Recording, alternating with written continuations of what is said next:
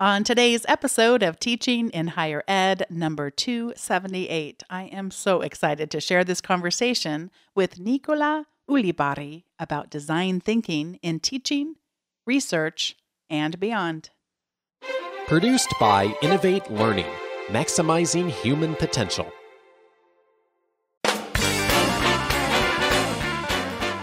Hello, and welcome to this episode of Teaching in Higher Ed.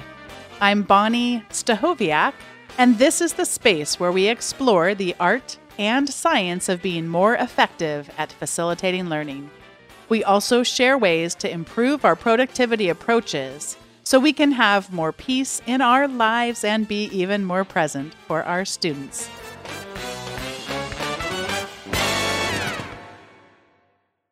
I am so excited to introduce you today to Nicola Ulibarri.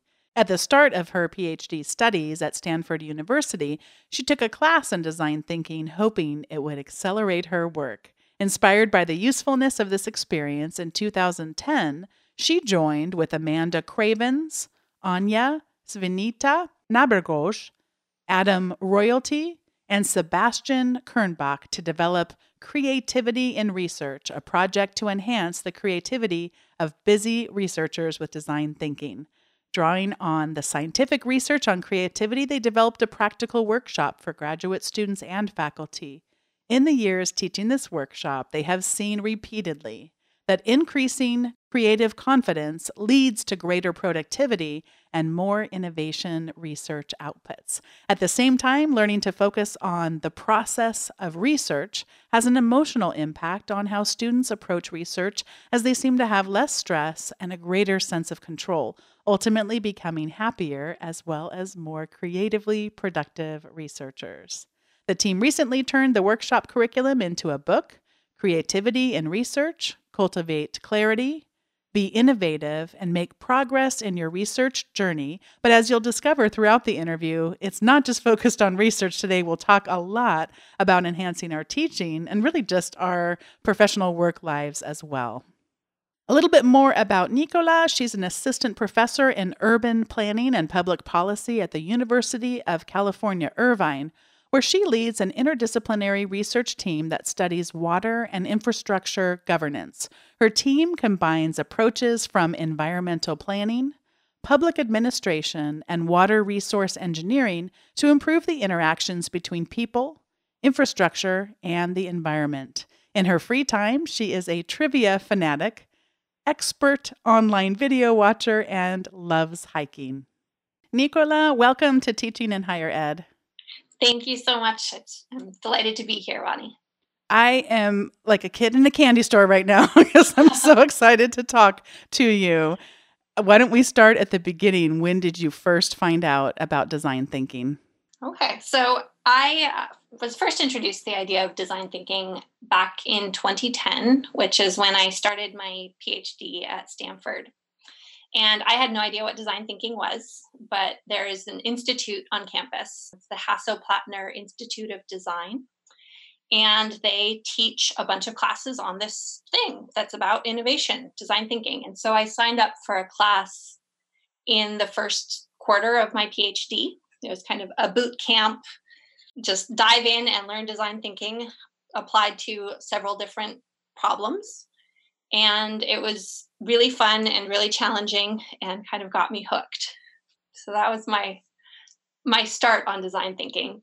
We could spend about 10 episodes and not even finish with the definition, but can you give us your, if you're talking to I don't know, I was going to say a 3-year-old, but no, you're talking to a 7-year-old of what, an overview of design thinking. Yeah, so design thinking is essentially a creative problem-solving methodology that really starts from understanding and addressing human needs. And it came out of product design most originally. And so thinking about, okay, if we're designing a new medical device or we're designing a new sleeping bag, you want to go out, you want to interview the people who are going to be using this device, see what works, what doesn't, and then develop something new. And one thing that's really cool about the way that it's taught at Stanford is that that innovation is a learnable process. So instead of, you have to be this brilliant creative person to be innovative. It's instead, no, if you follow these particular steps, if you adopt these particular mindsets, then you can start to come up with new ideas that will work for whoever your users are. So that's a little bit about what design thinking is. Just one of the many reasons I was excited to talk to you has to do with the speaking that I've been doing recently. So much of the theme of what I've talked about in keynotes is imagination. And I'm just completely captivated by this idea that so often we will limit ourselves because we think the problem is we don't have the resources. So oftentimes that's financial, or that's space, or that's the people. And that so often it's actually we just don't have the capacity for the imagination that would actually show us that really there's so much more abundance than we realize is there. And I'm totally oversimplifying because then I'd have to talk for 3 to 6 episodes just to even unpack it completely. But I'm just seeing this connection between my fascination with just our limitations in terms of our imagination, which often to me seems like it really is a limitation of creativity and not, I'd hate to use this overused analogy, but just not exercising those muscles enough. Does that resonate? Am I kind of on the right track here? Yes, definitely. And one of the things in design thinking that you often see is this idea of sort of a flare and then a focus. And the idea being that there are times where, yes, you need to put your head down and you need to kind of move forward and get things done. But that there are other times where you need to step back and let go of all of the assumptions you have about what's realistic based on your resources or based off of what you know or the people you have at your disposal, and really just think big and come up with as many ideas as possible. And so absolutely thinking about, okay, how do we tap into our imagination? How do we force ourselves essentially to step back and start with generating as many ideas as possible is a really important part of design thinking. Another reason why I was so excited about having you here today is that it hits on so much of what we do. So this definitely comes up, of course, in our research, and that's what your book is focused on with your co-authors, but also in our teaching. And I know you have a chapter in there about teaching, and then also just being more effective at our work in general. And I find, of course, I know enough to interview someone who wrote a book about design thinking. That's my extent of it. But I have played around with it. And I do give examples in many of my classes because, for me, I've taught classes in marketing, for example, getting to understand from a product design who is going to be using this and really understanding their context and their needs and their challenges is so important in that. So I've used examples, but I'm certainly not going to be writing any books anytime soon. So I'm so excited for us today to explore 3 broad areas. So first, we're going to look at approaches and techniques for this whole category you call "Where Am I Right Now?" Mm-hmm. And then we're going to look at a whole set of things around what can I do differently, and then some supporting abilities that can help us as we're doing those 2 things. So that's where we're headed for anyone that wants an outline. That's what we're doing. And let's start out with, what do you think of when you talk about these approaches around where am I right now? Okay. So actually, before we dive in there, I do want to comment a little bit. So you brought up you're used to teaching design thinking in sort of the, applying it to marketing. And that's, again, in the history of design thinking is very much outward focused. So you're designing for some other set of users. Yeah. And all of the contexts, though, that we cover in the book and that I think are really fascinating for the listeners are kind of designing for yourself. Mm. So when you are solving a problem in your teaching or trying to come up with a new research project or figuring out how to manage your time more effectively, all of those, you are the user essentially. And so that's one of the big things that we've done is trying to adapt this outward looking, okay, how do I go out and empathize with my users, and instead think about, okay, how do I learn about what I am doing and what I need to learn to do differently to overcome this problem or to become more innovative. That makes so much sense. I have on my bookshelf upstairs, I literally think I have an entire bookshelf just of books on creativity, but I don't think any of them look at it from this paradigm. So I think you're onto something. I think you should write a book. Oh, wait, you already did. So Yes, exactly. That's our goal, at least. Yeah. No, it really seems distinct and unique and so helpful for us, because so many times we are embarking on these things interdependently, but also sometimes independently. And that's a good starting point for us too. All right. So where am I right now? Where am I right now? Yeah. So the book is framed around 7 abilities, so we call them. And these are essentially things based off of scientific research on creativity that creative people do.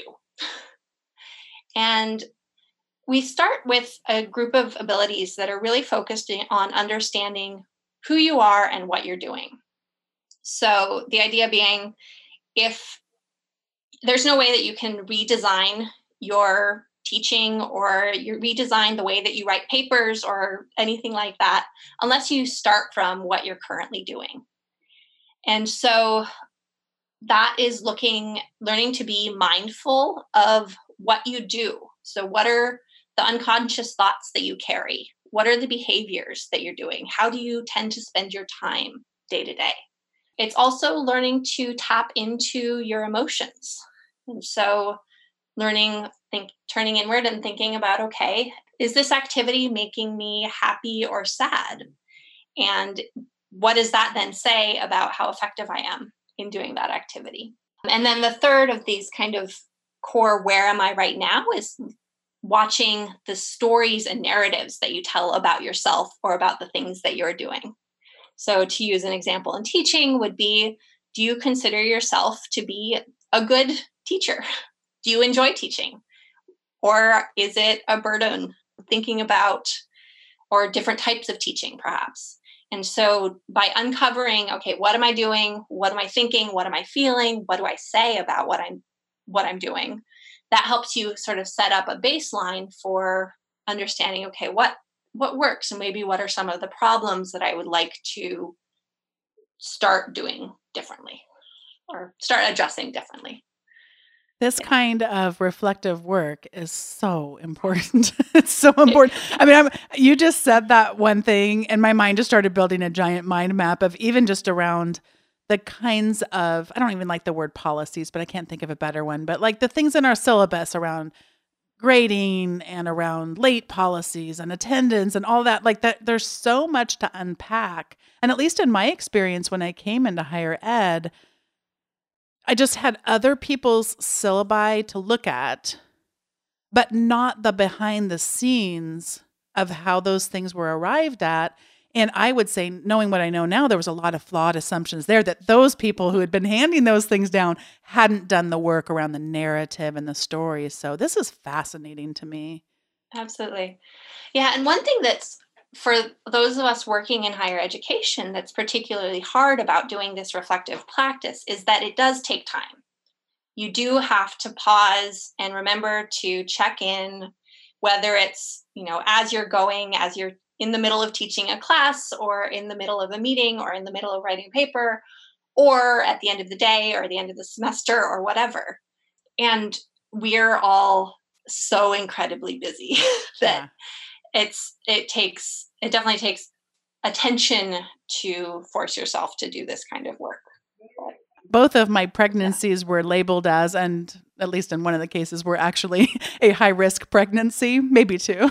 Let me give my whole medical history here. But I felt like a little bit like I was forced, but it turned out to be a wonderful thing to be a lot more practiced around mindfulness. Because I thought, that I had to be much more aware of my stress levels. And they actually, in the Chronicle of Higher Ed, they asked a few of us a while back to respond with what is something that really changed our teaching. And that was really what I reflected on, because I had to be aware first off of just my body. So when was the last time I ate, and, that not allowing things to overwhelm me with stress, which I know is coming up at the end too. So I actually am now seeing the parallels between there, but then also to be aware of what's going on in my mind too. So I feel like I've improved on this, but not because I took the time, like you're saying, but I now have seen the payoff, and it really is worth the time, because then you can just be so much more effective in the long run. It actually can make you better off, but you just don't see it yet early on. Yeah.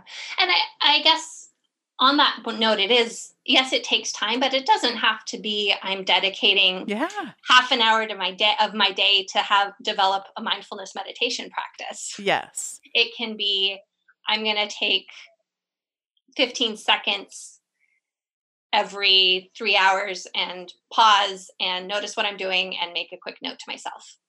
You're reminding me too that I started to do that just even before a class starts. So don't just jump right in, and literally take 15 seconds to 30 seconds. And the students don't even notice, because they're all, getting settled and stuff. So I've really become practiced at doing that too. So, that's just so cool. All right. So let's talk a little bit about this. Oh, I'm so excited about this one. So this whole area of things that we can do differently to help us really tap into this creativity. Yeah, exactly. So there's any number of problems or challenges that we face in our day-to-day lives as educators and as researchers. And some of these might be things that maybe you notice coming out of your mindfulness practice and noticing what it is that you're doing. But there's often also just problems that come up of, I need to deal with this colleague who really gets on my nerves, or I have to prep a new class for next semester, or I don't know how to deal with that really quiet student in the back and I can't get them to engage. And so here is where kind of the heart of design thinking really comes in, which is an iterative process going from framing a problem, brainstorming solutions to that problem, and then testing out those solutions in really rapid ways so you can learn quickly. And so to start on the framing of a problem is to not just assume that the first problem you see is necessarily the root of the problem or is going to be a tractable problem to solve.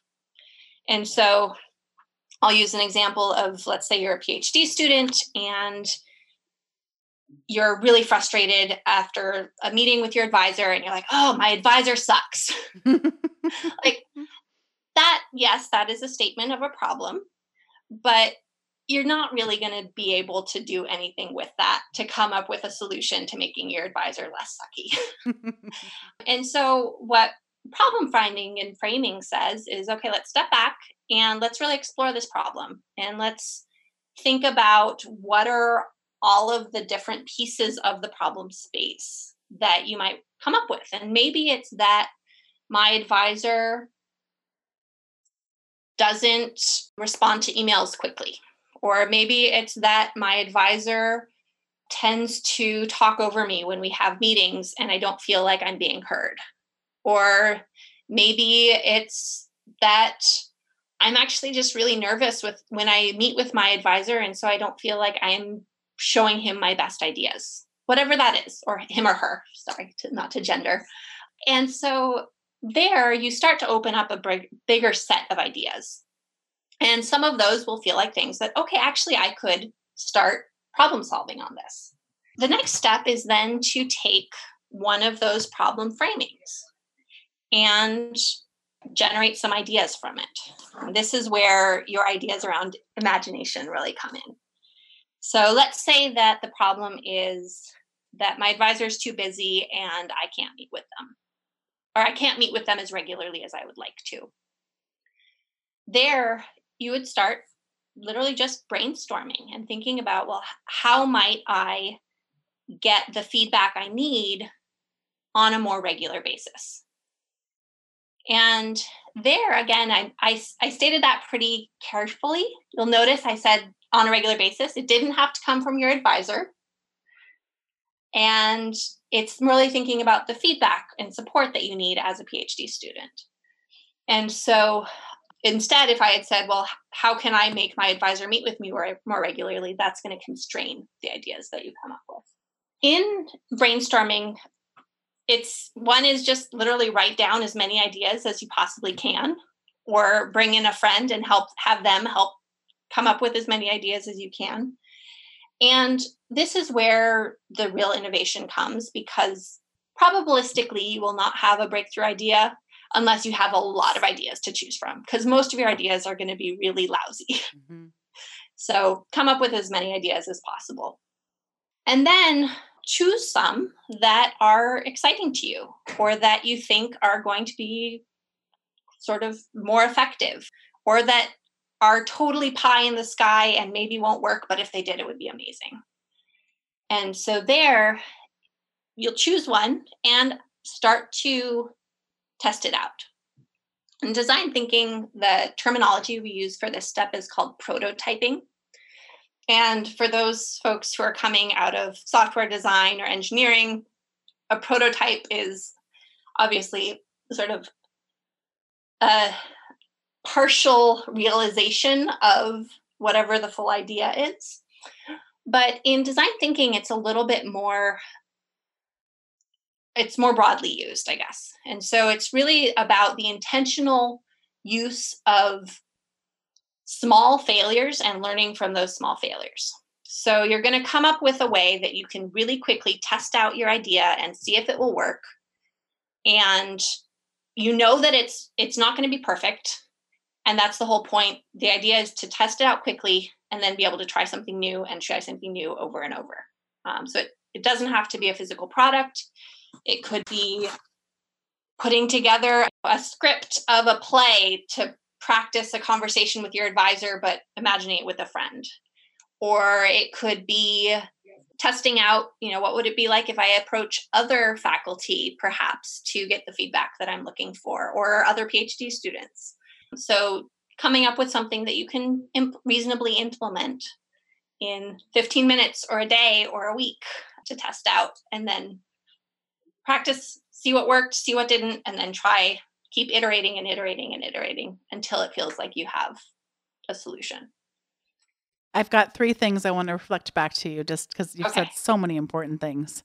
One, you talked about not my advisor sucks, and that, defining the problem that way. And you distinguished the venting kinds of things that are more general versus the behavior things and that you can actually do something about. But also what you did there was to help us avoid having assumptions around those things. And this comes up so often. And I just love so many people are writing about this in their own teaching, where we make the assumption about the student that comes in wearing the earbuds. And we think that is, the story I'm telling myself right now is that you don't respect me or what this class is, but that there's so much more like that. That's not going to help us, because we're going to be wrong much of the time. Most of the time, what we think people are projecting has nothing to do with us and is, such a more complex story than we're telling ourselves. So that was the first thing I wanted to say. But then related to that is you're helping us really define the actual problem. And you distinguish that when you get frustrated, and let's just say I maybe have had this happen to me before, where you're so frustrated about the thing, but that's not actually the problem. So if your advisor doesn't get back to you, it feels like the problem because it's aggravating. But actually the problem, as you said, is not getting the feedback that you need. So if we're really careful about managing our own thought process in this and really making sure that we have the problem, that's going to help us. And design thinking helps us do that, as well as your book does too, and helping us get better at that. And then with prototyping, I was thinking of so many things where it can help other people be willing to experiment more if you describe things in those ways. It's a pilot. We're just going to try it out. It can help us not over-prepare for our classes. So I don't think I have to this is the most magnificent. I think it's one of the reasons, it's not the only reason, but James Lang has a very popular book called Small Teaching. And I was so excited because he said the next book he was going to write was Big Teaching. So he described in that book all these little things that you can do. You don't have to change the world, just tweak a little thing and you're going to impact the learning. But he said he hasn't gotten to Big Teaching because the thing's just taken off like crazy, more than he ever could have imagined. And I think we're teaching people how to prototype. It's not an exact parallel, but I just see that we're experimenting, we're trying, we're failing faster, like you said. And that's just such a good thing to encourage in our teaching and our research. Absolutely, yeah. And so many people too, I think as soon as you have the expectation of, well, I'm trying to create the finished product, Yes, yes, I need yes. the perfect lecture, or I need the perfect website, or whatever it is that you're working on, that then is exactly where you start getting procrastination, and I can't move forward because I don't know how to get from the really bad version or idea that I have in my head to that finished thing. And so here instead, it's not saying, well, how do I get to the finished, polished, perfect version?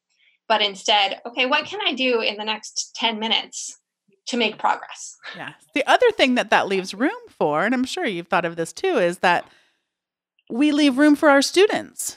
So why are we thinking we need the finished product before we go into the classroom and we've never even met this particular group of students? I mean, we should never go in thinking that we're done. Ever, ever, ever. No, exactly. And so the idea of prototyping has been really powerful for me in both my research and in my teaching. And really just in it's okay that it's not going to be perfect. And I'm going to try out this new idea. And it very well could fall flat on its face and it might work. And it'll most likely be somewhere in the middle. And then I'll have another chance next quarter or next week or maybe never to try it out again. And that happens on both a micro level in terms of, okay, let's try interacting with a shy student in a particular way. And on the large level of, I don't have much time to put together the syllabus for a new class. And yes, I could spend all the time in the world trying to come up with the perfect structure where every single item will build on the next. Or I could say, here's the rough idea, and it's probably not going to work, and I'll change it next year, but my students will still get something out of it. Yeah. I would even say before then, you get, what do you want to explore here? And they're that much more invested in the class too. Exactly. So this last one, I mean, I could talk to you all day, but I know you don't have all day and the listeners don't have all day. So we'll do this last one. And that is all around some other supporting abilities that can work within these two frameworks you've gone over. Yes. So I actually just was talking about feedback, and that is one of the really important supporting abilities. And so these abilities are things that you should kind of be doing throughout the process to help you be more creative. Whether you are trying to just understand your baseline, where are you right now, or thinking about this, what can I do different, and trying to come up with new ideas. And so the first of those is teaming and feedback. And you'll note I use the word teaming rather than teamwork. And that's intentional because in a lot of research fields, we think of teamwork as, okay, here's my research lab and that's who I work with and that's my team. And here we're saying, no, this is going to be a group of people who it's a very fluid group, and you'll be pulling in different types of people at different stages based on the type of feedback that you need. And it's really as much about, as early as you can in this problem solving process, start asking other people for feedback on what it is that you're doing, and try to make those people as diverse as possible.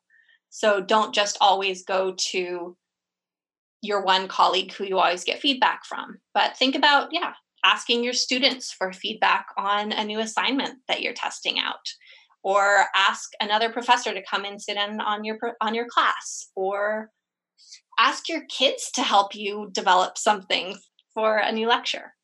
So really just thinking about, how do we get feedback from people?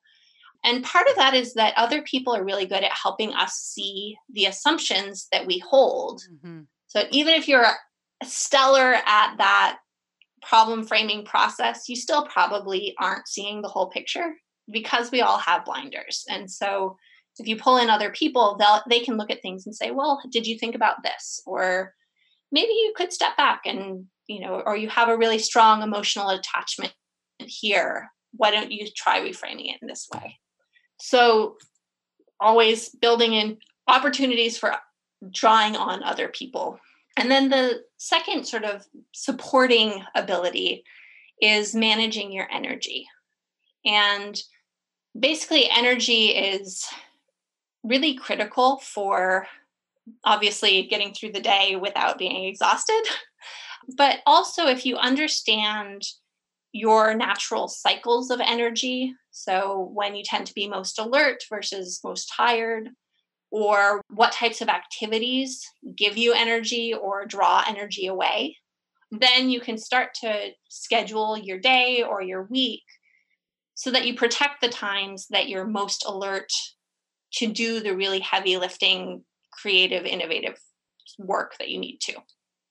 There's so much that we could unpack here, although we are going to run out of time momentarily. So thank you for, I know we've been talking kind of about the managing energy and managing teamwork.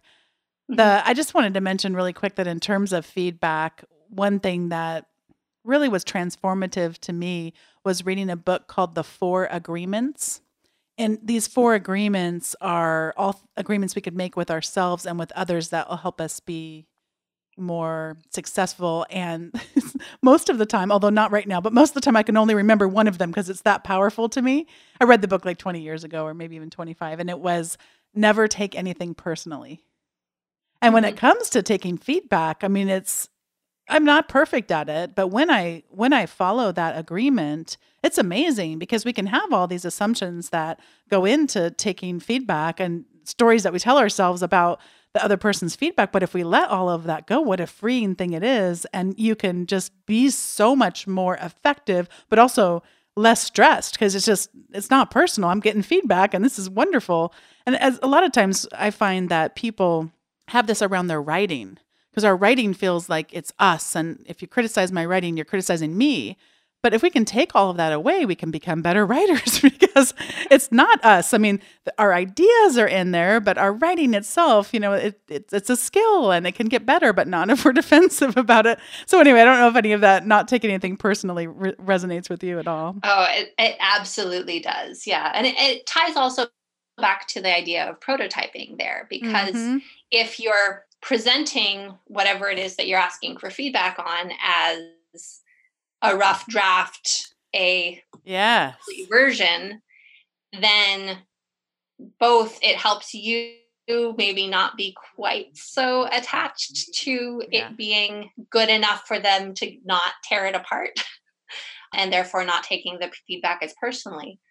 It also opens it up so because people will be more willing to maybe give you deeper feedback or give you the type of feedback that you need.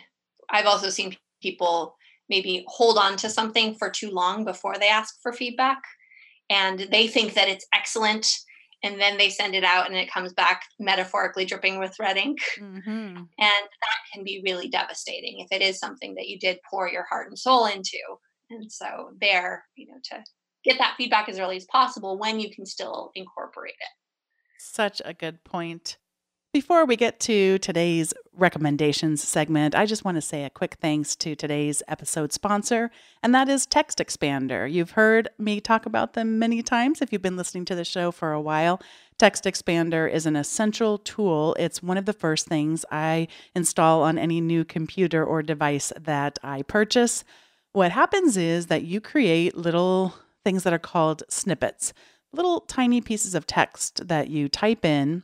And when you press your space bar, it automatically expands to a longer entry of text or a longer entry of other things. And it also can work with even a little bit more smartness. So where you can, for example, I use it with the show notes. So all I have to do is type in TIHESN,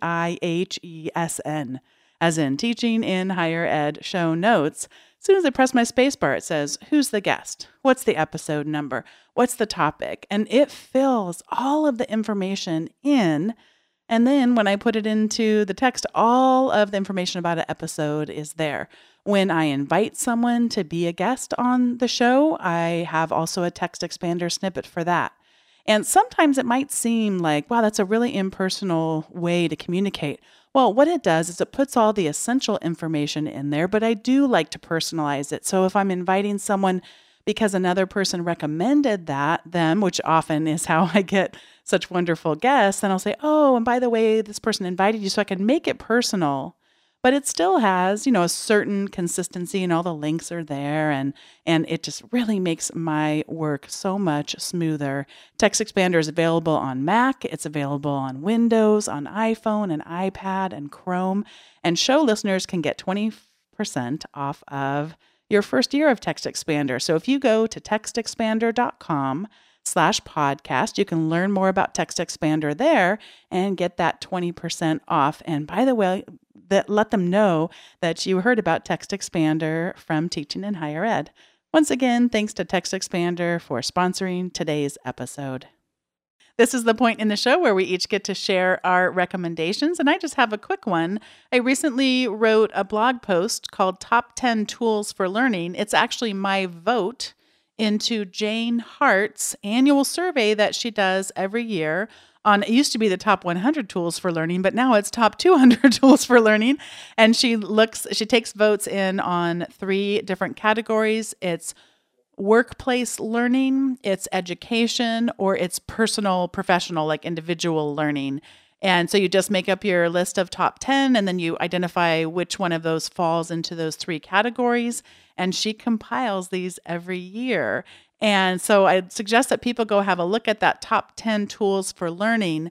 Since I don't exactly remember when her survey actually gets all compiled and goes live, and I don't know when this episode is going live, I don't have either of those dates in my head. If they're there by now, I'll put them in the show notes, and if not, I'll come back and update them later on, so you can go have a look at my post, which is there now. But when she gets the votes out, it's so fun to go and browse in those different categories and really get an idea of how we can use technology to enhance what it is, whether it's our personal, professional learning, workplace learning, or as us, we're using that to enhance our teaching. So have a look at that. And Nicola, I'm going to pass it back over to you for your recommendations. Okay. So my recommendation is to use a time tracking app. And the one that I love is Toggl. It's Toggl. And I first started using it back in 2014 and have been tracking my work hours consistently ever since.